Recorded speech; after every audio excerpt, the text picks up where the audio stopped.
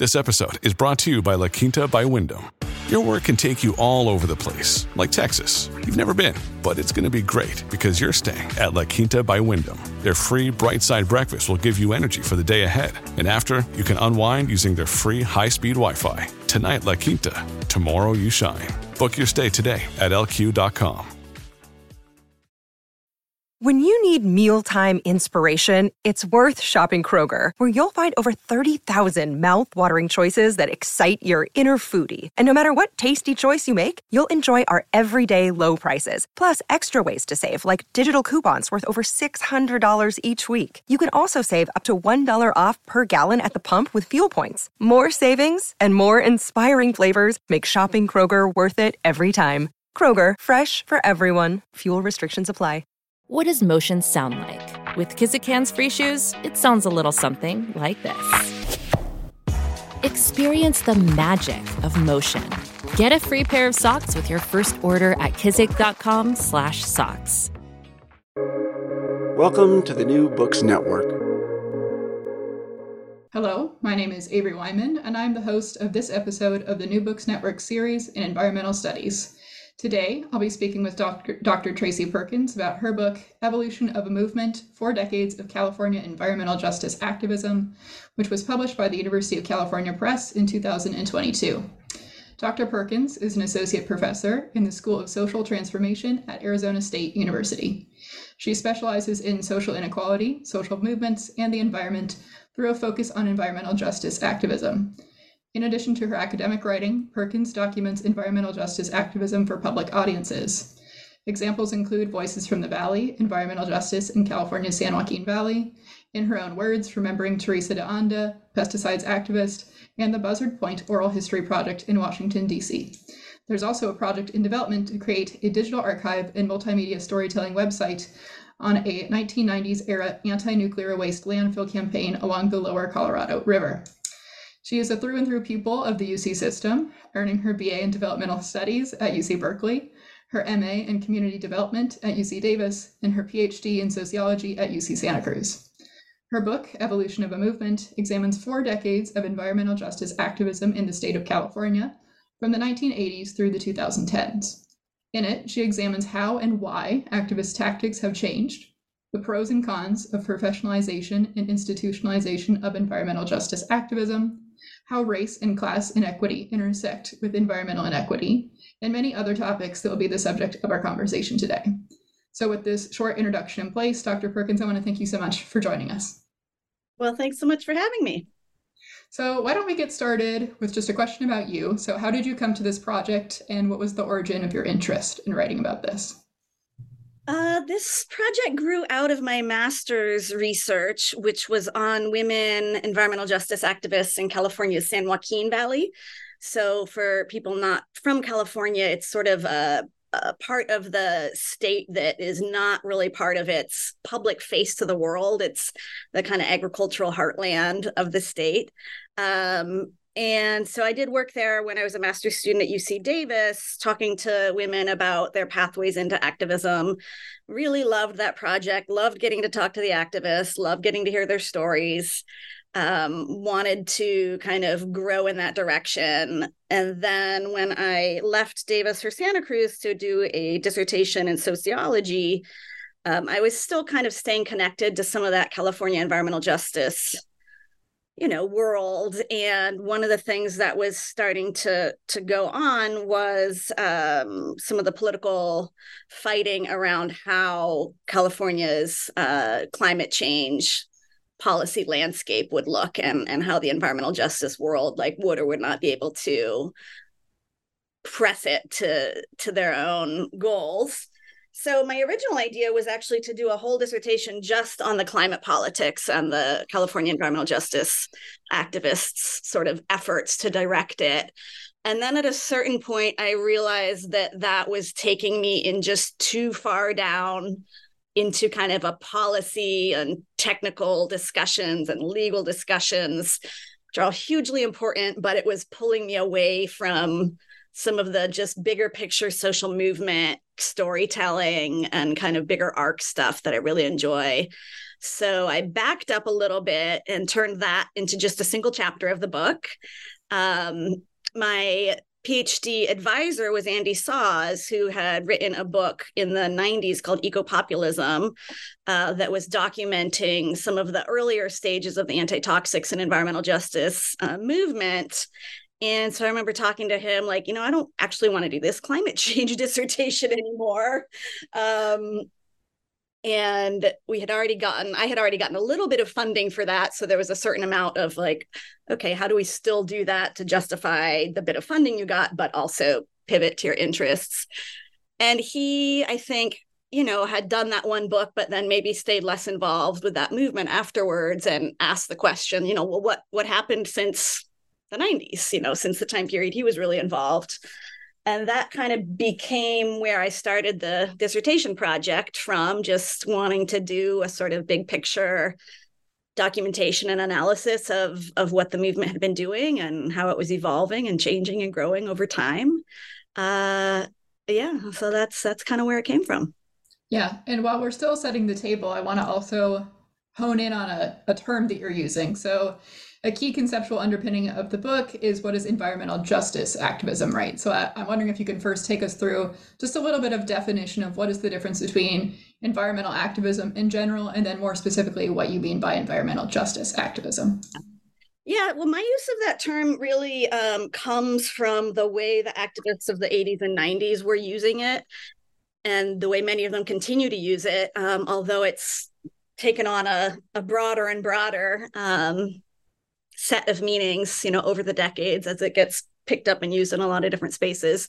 When I talk about environmental justice and environmental justice activism, it's not abstract. It's describing a particular, historically rooted in a certain time, in a certain region, the US, social movement that was describing itself as an environmental justice movement. And they were using that language to distinguish themselves from the already existing broader environmental movement, which hadn't really served their needs as well as it ought to have, and wasn't being that receptive to what the poorer people in the country, what the people of color in the country were articulating were their environmental problems and needs. So that framing really comes out of a kind of conflict with the more middle class, more whiter, already existing environmental movement, and a desire to kind of mark them as doing something different, and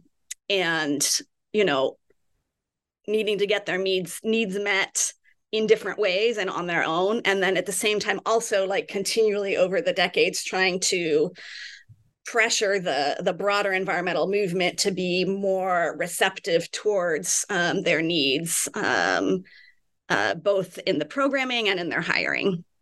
Yeah. So, when we think about broader environmental movement, like what are some examples of organizations that you mean, just so we can get like an even clearer? Yeah, sure. Greenpeace, Sierra Club, National Resources Defense Council, any number of the kind of larger World Wildlife Fund. They're typically, when they were drawing those distinctions, they were often drawing them between the sort of larger NGO infrastructure of the U.S. environmental movement. Sometimes, but not always, they weren't necessarily spending as much time distinguishing themselves from the more grassroots, more radical white-led environmental movements that were doing tree sits and things like that. Although in most cases, there was not a lot of contact there either, with some important exceptions. And Greenpeace is a little bit of an outlier too, because they had, for a time anyway, a very important anti-toxics arm that actually was pretty involved in what became the environmental justice movement. So it's not a black or white distinction, but nonetheless, some real differences in terms of who was in those different movements and what their goals were. And And the term environmental justice is really tightly tied to another important term, environmental racism, that gets kind of coined out of a 1982 series of protests in Warren County, North Carolina, where Black, white, and Indigenous peoples were resisting a landfill that was going to have hazardous waste in their area. And so that framing of environmental racism that came out of that moment was partly a result of the way that the Black civil rights movement leaders of the 60s and 70s sort of showed up again or got pulled into this local Warren County toxics conflict, and then kind of married the language of racism to the environment. So environmental racism often becomes the language used to describe the problem, although there's certainly class problems there too that aren't exclusively race-based problems. And then after that, environmental justice shows up as a language to kind of describe the thing that set of activists are working towards, which is, yes, environmental protections, but with social justice at its heart, which doesn't happen automatically. It takes often some effort to bring those two things together. Another key conceptual underpinning of the book is understanding the difference in the interplay, again, kind of a gray space that we'll keep talking about throughout our interview, but a gray space between these insider and outsider tactics. So can you define what these terms mean? And again, what some examples of an insider tactic might look like and some examples of an outsider tactic might look like? Yeah, I picked up on these this framing early, and I stuck with it, even though it's, it leads people down a little too much of a binary, that it's either one or all the other, and there's a lot of interplay between them. But, broadly speaking, the book is charting a time period in the 80s and 90s where the environmental justice activists were so shut out of formal decision-making spaces in government, and with funders that might have funded sort of more traditional NGO, support mechanisms, that they kind of really didn't have a lot of access to those insider decision-making spaces and were left with the outsider tactics. So protests, disrupting public hearings, blockades, land occupations, shaming campaigns targeted at particular corporations. And over time, and due in part to some of their own successes in getting their message heard, and their strategies, and a number of things that were going on that we can talk about later, environmental justice activists, at least in California, not everywhere, have been able to get access to a degree of those insider spaces through becoming, elected officials on local air quality boards or water quality boards or political positions or EPA positions. And they've also shaped how some of those institutions run by getting them to create new positions that are sort of environmental justice positions. So in that set of institutional spaces, the insider politics, just looks a little bit more like business as usual kinds of institutional and party politics. It's, get out the vote campaigns. It's trying to pass legislation. It's trying to get the right kind of people in the right kind of political offices to put in place legislation and policy that, again, better addresses environmental needs, but in conjunction with social justice issues, and without imagining that somehow magically just passing better environmental regulation will necessarily benefit everyone, which environmental justice studies over the last few decades has shown is definitely not always the case. And sometimes, broad scale environmental benefits that are good at one scale, the state, perhaps the country, can actually concentrate harm in another location. So those are some of the kind of things that these folks are attentive to. That said, again, a little caveat, and this comes up a little later in the book, is that, even some of the outsider tactics have been, a lot of them were sort of particularly of note and useful in the 60s and still have value, but there's a way that the state and the police state and corporations have also kind of adapted to those things. The way movements are policed is a part of that. And so it's also less clear to me that some of those disruptive tactics are actually doing the disruptive work that is meant to draw attention to their cause anymore. But, that's an open question. Right. And we'll certainly talk a little bit later in our conversation about how social context and development of change over time of history really does shape which tactics appear when and why.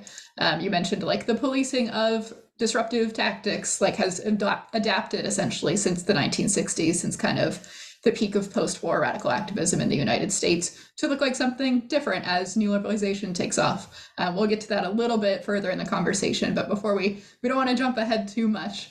So let's go back a little bit to kind of the beginning of the book, and something that I thought was really one of the main arcs of the arguments that you were trying to make, the main kind of temporal arc, is that environmental justice activism moved from more localized disruptive tactic activism to kind of scaled up institutional activism over time.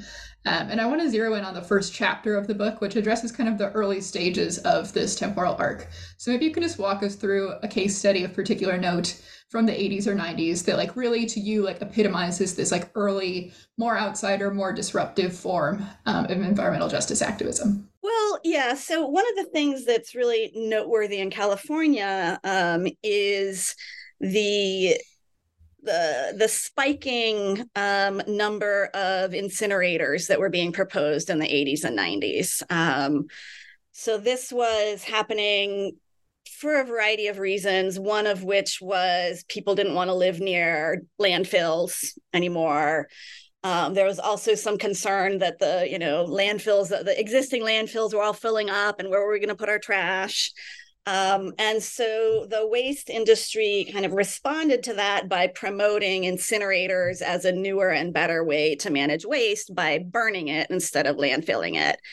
And at that time, although I think it shocks people to hear about it now, the idea was also not just to burn, household waste or municipal waste, but that burning hazardous waste was a great way to get rid of hazardous waste. And also, unsurprisingly, those kinds of waste infrastructures were being proposed disproportionately in poorer communities and in communities of color. And one of the really interesting kind of smoking gun documents in California and U.S. environmental justice history is this report called the Sorrell Report that the California Waste Management Board commissioned from a group of consultants. And they put a whole report together on, where should one propose to have these generally unwanted facilities located? And, how can you cite them successfully? And the thing that got the most attention was their notes on, you should put them in a poorer community. You should put them in, religious communities, rural communities, communities that are less well educated. They didn't ever, in spite of how it's usually remembered, they didn't actually ever say you should put them in Black and Brown and Native communities, but in practice, that's often what happened. And the other recommendations that they were making sort of meant that BIPOC communities were, overrepresented in where these proposals were being made. So yeah, you've got this kind of spiking incinerator proposal industry, and there were certain kinds of policy incentives that meant all these different places or firms that didn't even necessarily have background in this technology were suddenly saying, yeah, hey, we'll build an incinerator too. And that led to, really widespread, very grassroots, but, with connection to less grassroots groups, resistance to the siting of those facilities as people learned, what they were and what their impact would be, which certainly was going to be localized air pollution problems, and sometimes, fairly nasty air pollutants, dioxins, et cetera, things that you really don't want to be breathing too much of. And so, yeah, the communities where they were located often got really angry as they started to realize it wasn't by chance that their community was getting picked for one of these, but that there was a pattern of kind of targeting poorer communities and Black and Brown communities for these facilities, and did very substantial grassroots organizing at a ton of these sites and really kind of shut down the industry for a number of decades. Before they got fully on board with what was going on, I think 3 were built in the state. 2 of those are still up and running. One recently shut. But I counted, something around probably at least 80 incinerators that were proposed around the state that never got built. There's a few others that are, you can look in the book if you're interested, readers, and see all the technical details of how I was counting, what counted as an incinerator, but I won't bog down here too much. Here I'll just say that activists, through that kind of disruptive process of going to public hearings and being really raucous and shutting them down, and in some cases like running the incinerator officials out of town, successfully blocked like almost every one of those incinerators. And if they hadn't, the state would look very, very different. If we had 80 some, waste incinerators, let alone hazardous waste incinerators dotting all of the Golden State. So I think that's a really successful example of a more disruptive, outsider kind of activism, where people were finding out about those proposals often fairly late in the planning process, weren't part of the planning process, and managed to kind of intervene politically in force, in ways that either scared off the political support from, whatever the county might have been, or finally just scared off the corporate entities that were trying to build them as like, look, this is taking too long. We're bogging down too much. It's too much of a financial suck, on our resources to try and keep building these things. And then some of the policy language or landscape changed as well to take away some of the sort of incentives for building them. But it does continue to be, and they'll still keep popping up. But I think that is a great example of how successful that kind of activism can be when it's happening in a widespread way that really adds up to something significant. Right. So if we think about the opposite end of the coin, or maybe if we don't want to be binary, we'll just think somewhere slightly different on the activism spectrum, is institutionalization and professionalization, which is something that occurs temporally, like slightly after this wave that you've just discussed with us. So in general, can you kind of just explain what the institutionalization and professionalization of environmental justice activism looks like? Yeah, it looks like the same thing that happens in lots of social movements in the United States across this particular couple of decades. And again, it's not a total binary. There were different kinds of organizations doing different kinds of things in the time period of my book, but there is nonetheless this trend from outsider to insider. And so institutionalization often meant that some of the small, like grassroots neighborhoods groups, often they would just go away after the local campaign was won, but, a good handful of them developed staying power by incorporating as official 501c3 not-for-profits, which gave them the ability to do more fundraising, which gave them the ability to hire staff, paid full-time staff to kind of work on these issues in a way that's, all day, every day, in a way that's harder to do if you have, another job and then you're trying to do all of this on your free time. Although certainly lots of people did that. They're becoming sort of institutionalized into nonprofit spaces And then those nonprofits are professionalizing over time. They're getting better on having like a board, and the board follows certain procedures, and the finances are getting managed, and just all the sort of normal parts of institutional culture in professional spaces. And simultaneously, environmental justice is beginning to be institutionalized into the state. And this was certainly a goal of the activists, but it's, to the degree that it's been successful, it's also opened up some new challenges. So one of the first early, big victories, or it was seen as a victory at that time, was in 1994.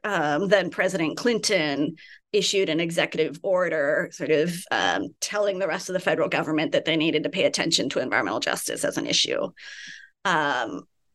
And so a number of people thought, oh, wow, we're really getting there. Something's really going to happen now. 20 years later, it's still needing to happen. But that's kind of one historical marker of an institutionalization point into the federal government. In California, in the 90s, there were a number of different legislative efforts to try to pass environmental justice bills that kept getting vetoed by the Republican governor until we got a Democratic governor in there around 99, and then they started getting passed. And so from then on, there started to be policy language within the California Environmental Protection Agency around trying to start figuring out, like, what does it mean to address environmental justice issues in a regulatory structure? And to create positions for people to work on that, and then to hire into those positions. And then the activists themselves, are professionalizing in order to access those kinds of government careers. Or they're drawing a different kind of activist, the college-educated activists that learned about it in school, because it's now far enough along and the movement's been successful enough that the concept's being taught. Maybe they even get a master's degree or a law degree, and then they go into government. So there's something about the professionalization process that also a little bit shifts the kind of person that's in the space. You definitely get like a larger middle class presence, some of whom, didn't grow up middle class and became middle class through accessing some of these kinds of NGO or state jobs. And some that's not the case. So yeah, that's a little bit about the institutionalization into the state, into the government, and like where that professionalization piece kind of happens. Right. And building on this idea, and to return to something that we mentioned we were going to talk about a little bit slightly earlier in our conversation, is when we think about like bigger macro scale social factors that cause this change, like what happened historically from 60s zenith of kind of disruptive activism, and even into the 80s, still like disruptive activism is more popular, to this kind of more insider professional, slower, kind of more barriers to access type of activism. Like what happened in politics in California and in the United States and globally that like really facilitated this change, in addition to kind of the points that you just laid out to us? Yeah, a number of things are happening in the background that I talk about as sort of funneling activists in that general direction. Although, it's also worth saying some of the activists always wanted to go in this position anyway, and were trying, but it was, harder earlier, and then they made some inroads and opened the door a little bit for other people to follow them. So it's not necessarily that people's goals changed. It's just they were so effectively shut out earlier that they couldn't do the insider stuff that might have been their preference, But in the background, yeah, a number of different things are happening. The kind of growth of the NGO sector writ large is happening in the, second half of the 20th century, where NGOs are becoming used increasingly to sort of deal with things that state and federal government aren't dealing with. Especially starting in the 80s, the neoliberal moments of the 80s and 90s you get the first President Bush Reagan and Bush, really making an argument that addressing sort of poverty and hunger and these kinds of problems of the poor isn't really the government's job, that providing social safety nets isn't their job, and that, volunteerism should take its place, church groups, soup kitchens, etc. 1,000 points of light of all these volunteers coming together. So there was kind of a hollowing out of the state and pressure for NGOs to form to pick up the slack. And at the same time, the foundation world itself was starting to, as I understand it anyway, give money in ways that were more targeted around what their strategies were. They were going to outline a political strategy and then find people to implement it with their donations, more so than they had in the past. So the foundations, I think, took a little more power, dollars. And, the thing about a professional NGO is you do have more resources. You have all the good things that come with staff that can spend all day on these issues. But you are more vulnerable to your work being directed less by what the actual need is and more by what the funders will fund and what their interests are, which change. So that becomes a little bit of a drawback point. So that's sort of one thread. There's, in other ways, a lot of the kinds of disruptive protests are getting routinized in different ways. So the policing of protests is getting more sophisticated. The early protests in my book weren't necessarily permitted. They were a little more, they planned, but, more disruptive. And the later part of the book, the activists are going through a whole permitting structure in which the state is designing to manage protests. Okay, you apply for a permit on this day, you can walk on this place. No, not in the road, only on the sidewalk. The police will be there to make sure you don't go on the road, to basically reduce the potential disruptive impact of the protest. And in some cases, establishing like quote unquote free speech zones. Well, you can say something, but we're going to put you right here in this, little space only. That has not been the case for all protests. Certainly the Black Lives Matter protests in the 2010s were, some of them were happening in that way and some of them were more spontaneous. And many of them were getting much more harsher, sort of oppressive police responses. But and certainly some of the, indigenous water fights have been in more conflictual spaces with the police. But the groups that I was looking at, the mostly NGO-based groups in California that came out of a particular 80s and 90s, self-identified environmental justice activism, were mostly in that sort of managed protest space. So that's kind of why I say that they were, influenced by that broader routinization process that was happening, and how protest was being managed and policed. Another thing that was really interesting is the nation, certainly, but California in particular was undergoing demographic change. So California in 2000 becomes the first, let me make sure I don't get my numbers wrong. The first, if you put all the people of color and indigenous groups together in one lump, the first sort of quote unquote majority state, where whites are a minority if you compare them to all the other groups. And then more recently, 2010, 2015, Latinx became the single largest group in the state. And that's had a real impact. It's not a clean, people of color are still underrepresented in political roles for a lot of reasons, but there are more of them, and especially Latinx legislators than there used to be.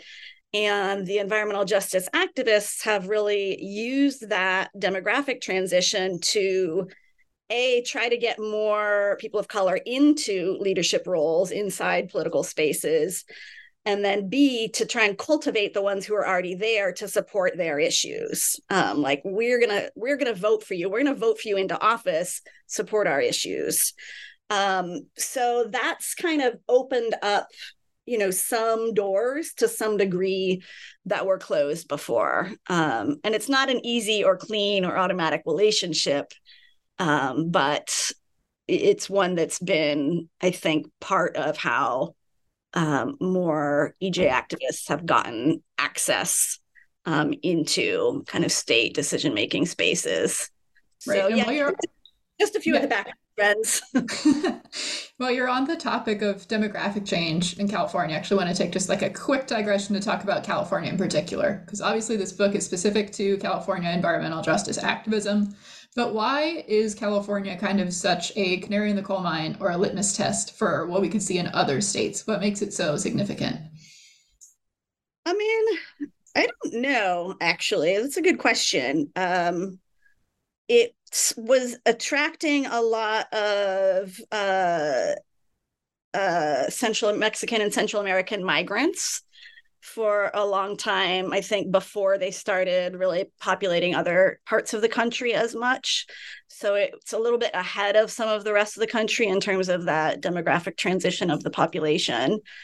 And it's had a bit of a leadership role in the environmental arena for a while, not forever, where it's seen as something of a laboratory for environmental policy that might get rolled out elsewhere later or at the federal role. And I certainly saw that in this book, that there were lots of moments where things happening in the federal government around environmental justice policy would sort of look to what was happening in California and do something similar. And then California would look to what was happening in the federal government and build on that. So kind of a back and forth exchange there. And California also has some ability that's sort of threatened periodically, but as far as I know, still holds, to set some environmental standards that are more stringent than the federal government does. I think especially around car, exhaust and manufacturing. And so California is a big enough market that, taking cars as an example, if one brand of car makers wants to access the California market, they have to make cars that pollute to the California specifications, but it's such a big market that then that's going to spill over into what they're doing in other places too, and not just be like, okay, we'll only make this one set of cars for California and then totally different ones for the other states. So yeah, I don't know. I think it's part of it's about its sort of migration patterns. Part of it, I think, is about the size of the economy and the size of the population. The economy of California usually goes back and forth between, like, if it was its own country, it would be the 5th to 7th largest economy in the world. Like it's just a big state. And so people pay attention to what happens there. And then, like, whatever, I grew up in California. I think we're very self-centered in a lot of ways too. We're very like, California is the center of the universe. So yeah, maybe that's part of it too. We proselytize. The longest field goal ever attempted is 76 yards. The longest field goal ever missed? Also 76 yards. Why bring this up? Because knowing your limits matters, both when you're kicking a field goal and when you gamble. Betting more than you're comfortable with is like trying a 70-yard field goal. It probably won't go well. So set a limit when you gamble and stick to it. Want more helpful tips like this? Go to keepitfunohio.com for games, quizzes, and lots of ways to keep your gambling from getting out of hand. Yeah, as a fellow Californian, I understand. I am very similar to you in my UC trajectory. I grew up in Davis, then I went to UC Santa Cruz, and then I went to UCLA. So that's slightly different. We have one toggle there between Berkeley and LA, but I agree with you on the prevalence of California in the mind of Californians. And I want to take us now to the second half of the book. So the second half of your book takes us on a detailed exploration of two illustrative case studies. The first of which is 4 Decades of Activism in Kettleman City, which, for those who might not know, is kind of like a small town, I guess, off of I-5 in the Central Valley. And the second case study being activism around the passage of the California Global Warming Solutions Act of 2006, maybe better known as AB 32. And I'm hoping you can kind of just walk us through both of these case studies to let us know what these case studies show about the bigger arguments you want to make in your book, perhaps starting with Kettleman City. Yeah, so Kettleman City's in at least a small circle of people in the environmental justice world, kind of an iconic case. They had a big anti-incinerator fight in the late 80s and early 90s. They are, a very small town off the I-5, predominantly a farm worker town, but one with a history of oil extraction as well. And they host, just a few miles outside of town, what I'm told is the largest hazardous waste landfill west of the Mississippi. It's only one of its 3 kinds in the state of California. All 3 are in predominantly Latinx areas. Not surprisingly. And so Kettleman City, without the residents knowing, had already had a hazardous waste landfill constructed, very nearby in, I believe, the 70s or 80s. And activists didn't actually really learn about that, most of them, until that chemical waste management that was running it wanted to add an incinerator, a hazardous waste incinerator.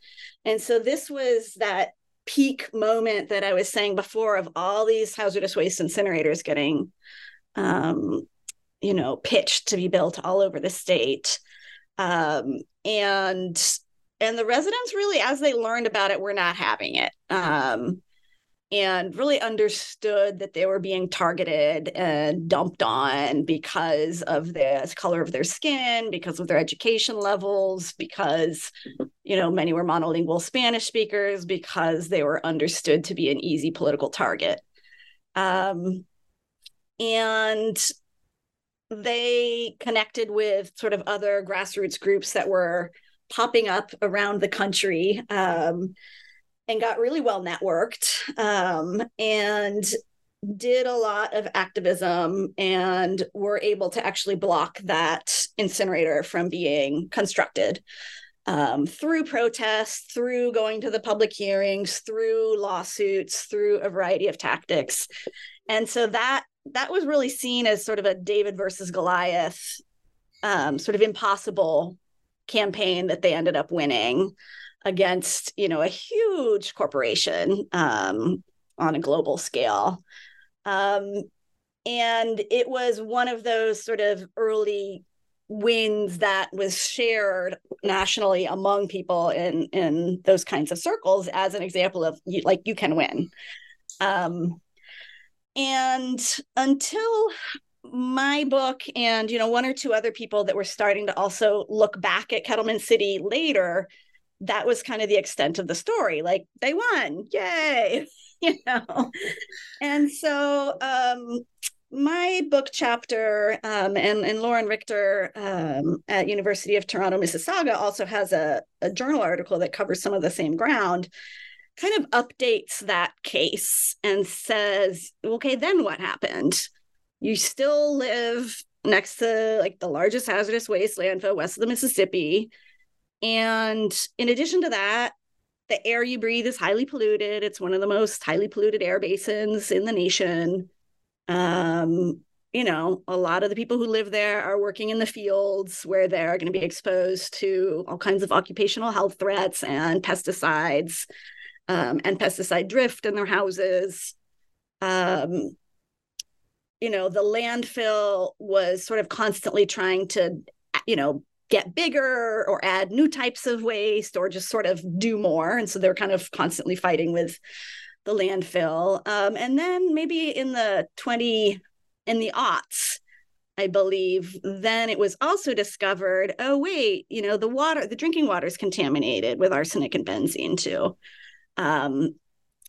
And so, they had this important victory, but it kept things from getting worse, but it didn't change all the other things that were still health threats in a cumulative way, that they were living not just with pesticide exposure, but pesticide exposure and bad air and contaminated drinking water and, jobs that sort of cause stress on the body over the long term.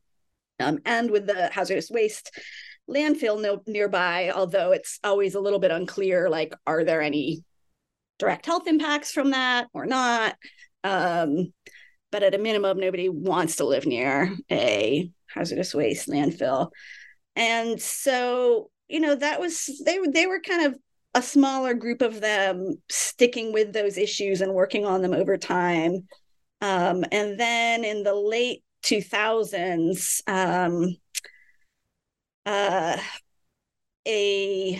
one of the activist groups involved there did a door-to-door sort of health survey. I think this was with El Pueblo, which is kind of the local activist group, and likely in collaboration with Green Action for Health and Environmental Justice, which was supporting them, as it does sort of other groups around the country. And they found a lot more health problems than they were anticipating, even though they were pretty familiar with the sort of toxicity of different aspects of the environment, and ultimately uncovered a birth defect cluster that sort of, as they learned more and more, overlapped with, a cluster of babies that didn't survive long past birth or miscarriages. And this happened kind of right as the landfill was going through a permitting process to just about double in size. And so the activists and the residents were, pretty concerned about are these births, what's causing them, and is it related to the landfill? Is living near a hazardous waste landfill causing these birth defects? And they had to do a lot of work and sort of maneuver through a variety of scales of local and state level government to ultimately have a kind of public health study done. The results of which were inconclusive, as they typically are in these kinds of settings. It's really hard to show at a population level that any one toxic exposure causes any one health outcome, for a lot of reasons. Those kinds of causal relationships are usually pretty hard to prove. However, we do know that, in communities with more toxic exposures in general, you have more health problems in general, but can't usually very easily say, well, this one exposure or set of exposures literally caused this set of health outcomes. But nonetheless, the activists used that. They're basically trying to get the landfill to stop from being doubled in size. And I think we're ultimately unsuccessful in that. And so that campaign kind of brought Kettleman City a little bit back into public attention for a time, and really made it clear how structural the problems they're facing were, right? They had this big moment in the early 90s and a big win, but all this other stuff is still in place. And it's really hard to, even in the face of real serious health problems, kind of pinpoint any one actor as responsible. So that was another really kind of difficult moment. And some of the larger themes of the book, I think, that show up in that story are, how long-term these projects are, the activism that's needed is, because the problems are so kind of baked into how society is structured in ways where some people live in more contaminated environments than others and do more risky work than others do. How difficult it was for them to access kind of state support to get the get the health study done at all, but also how they were able to get some state interest in ways that the state had been really kind of almost completely in opposition in the earlier round, because now you did have this whole cadre of environmental justice professionals in different pieces of the state apparatus that they could call and talk to. And I believe, working through those relationships was how they did eventually get funding for a new water purification plant, so that their drinking water wouldn't continue to be contaminated. So it's this real kind of ambiguous relationship to the sort of professional activists in the state. Kettleman City, the way I tell it, is one of the activist groups that has gone least down the path of let's incorporate as a nonprofit and apply for a bunch of grants and or get our people into government. They've remained often fairly still oppositional to state agencies. And yeah, the outcomes are mixed. They've had some really important victories. They've staved off a lot of what could have made things worse locally, and are to some degree participating in the institutional spaces. But, what they've gotten is not enough, right? So their story really points to how much more is needed. And that even if we now have these institutional mandates around environmental justice and some of these staff positions and some of these funding streams on the ground, people are still living in pretty difficult circumstances.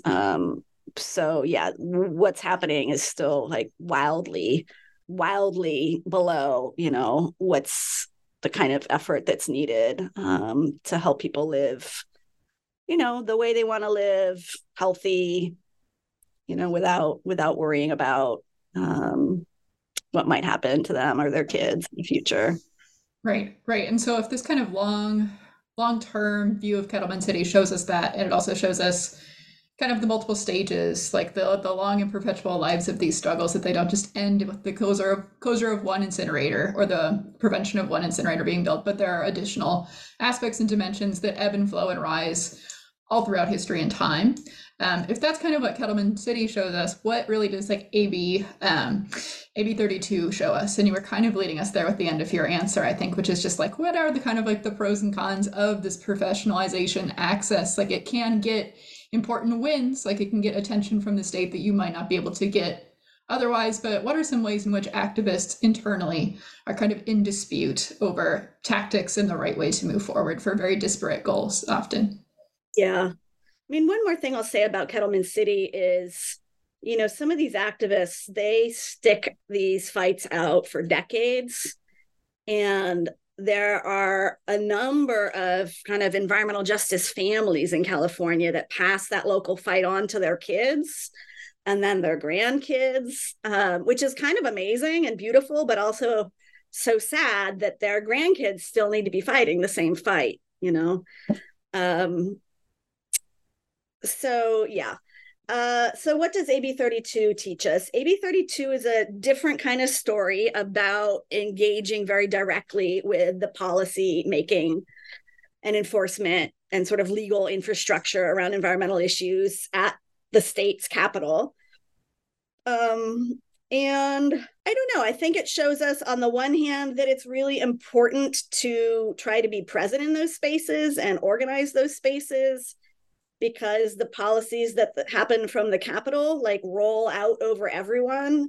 And if you don't do what you can to minimize their damage, you're going to be a lot worse off. And if you can get stuff that's like actively working in a good direction, there's this potential to do good on a much broader scale across the whole state than just in this sort of one location. I mean, that's the dream, right? And I think a lot of activists have gone in that direction, hoping to do exactly that thing, to make a bigger impact for more people through legislation rather than sort of site-by-site battles, which take a lot of resources. I mean, the hard thing is you really need both, but people have limited time and resources. So yeah, AB 32 is, again, this very long story. The California Climate Change Solutions Act is passed in 2006, and it's passed after the sort of environmental justice advocates who are active on that have already gotten some good language into that bill that meets their needs. However, the legislature left a lot up to the air quality board to actually figure out the details of how it would be implemented. And so there's this moment where the environmental justice activists could kind of lean on their legislators and the political connections they had in the legislators to get the legislation to look a certain way. But then it moves out of the legislators' hands into kind of implementation in these agencies that are a little bit less, they don't have as much of a way to pressure those agencies to implement in a way that meets their needs. And so one of the really core battles of the early years was over whether or not the core programming that was targeting industrial pollution around the state would take place through a market-based cap and trade system or some other kind of more direct regulation. And the environmental justice advocates, for the most part, were very, very concerned about a market-based approach. And they raised a lot of questions about, A, is that going to work at all? Or are just corporations just going to game the system? But B,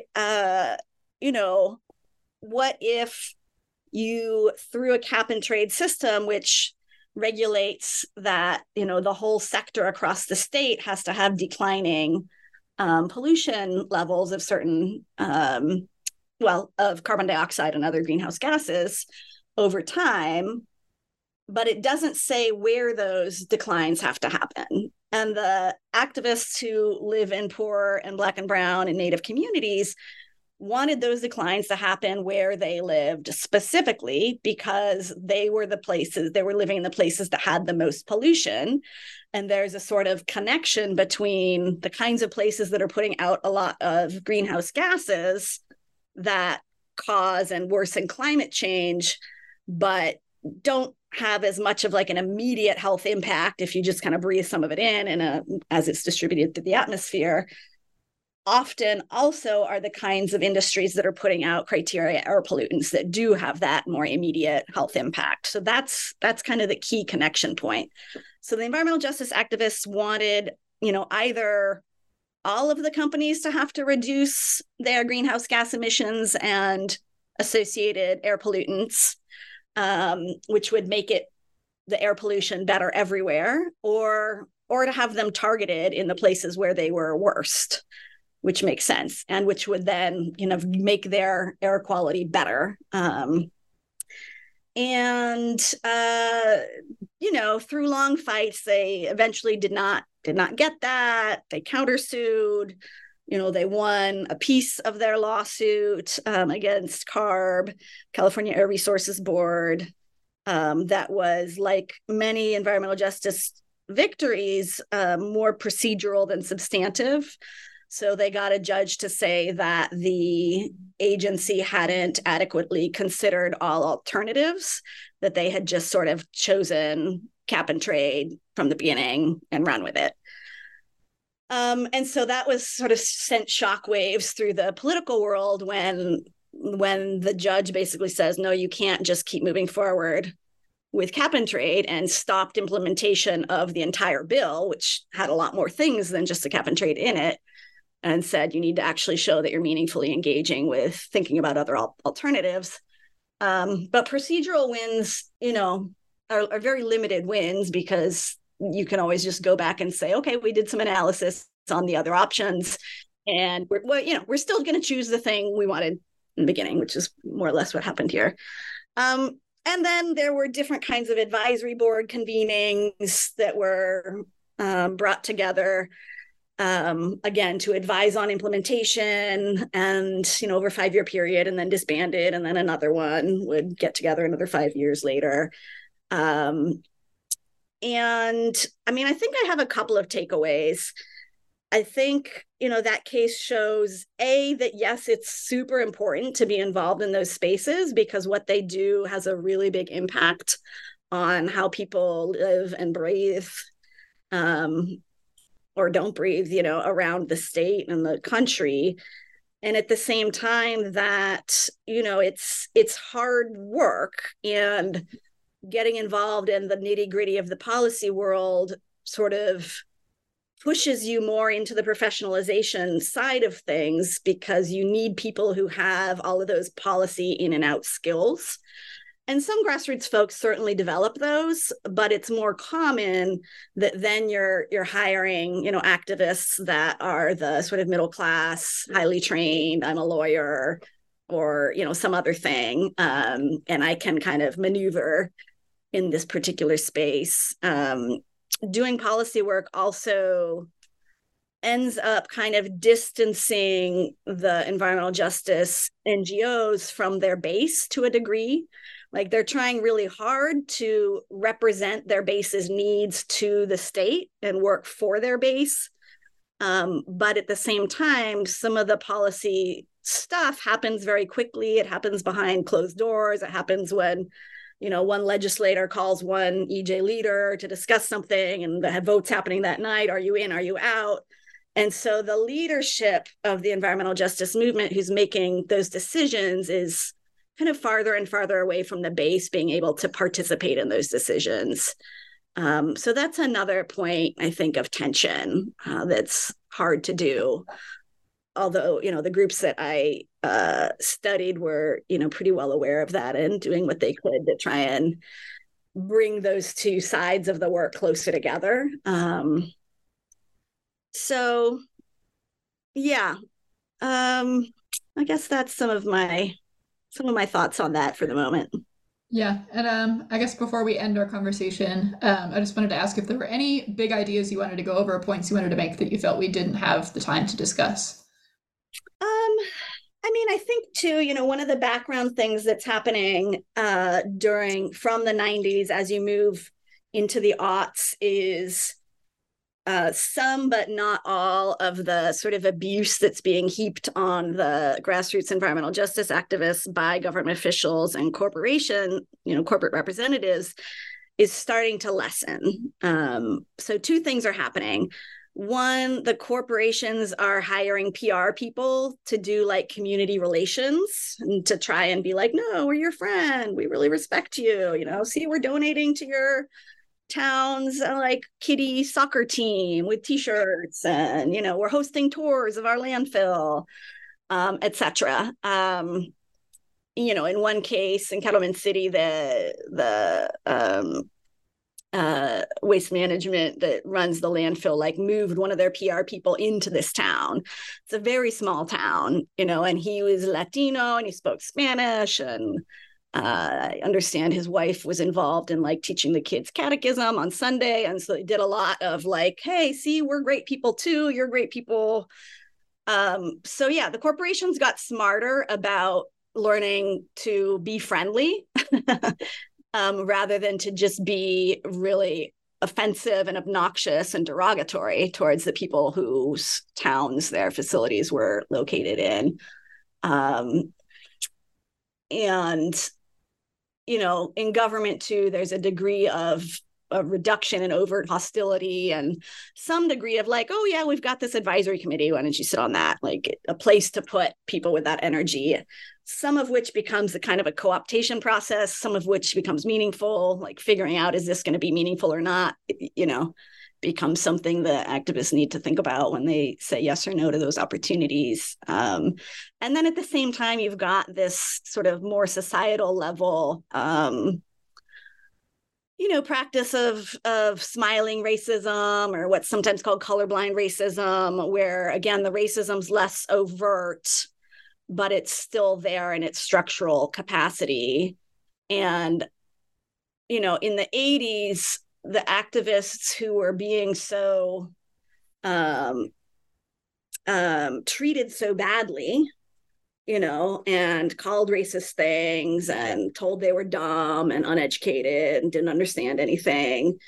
Like, that was a really powerful politicizing force, because it made people really angry. Not just do I have this polluting thing in my neighborhood, but you are completely disrespecting me and my community. And so that was galvanizing. And I think the going a little bit underground of the racism and sexism and the kind of more friendly PR strategies, they were fairly effective in sort of dampening, at least for some portion of those communities, that outrage and anger, and in some cases even pulling people over onto their side in ways that divided communities, thinking about their sort of polluting neighbors that maybe hadn't been divided before. Yeah. Okay. Fantastic. Thank you so much, Professor Perkins. This has been a really great conversation. And thank you so much for your time. All right. Yeah. Well, look forward to hearing it.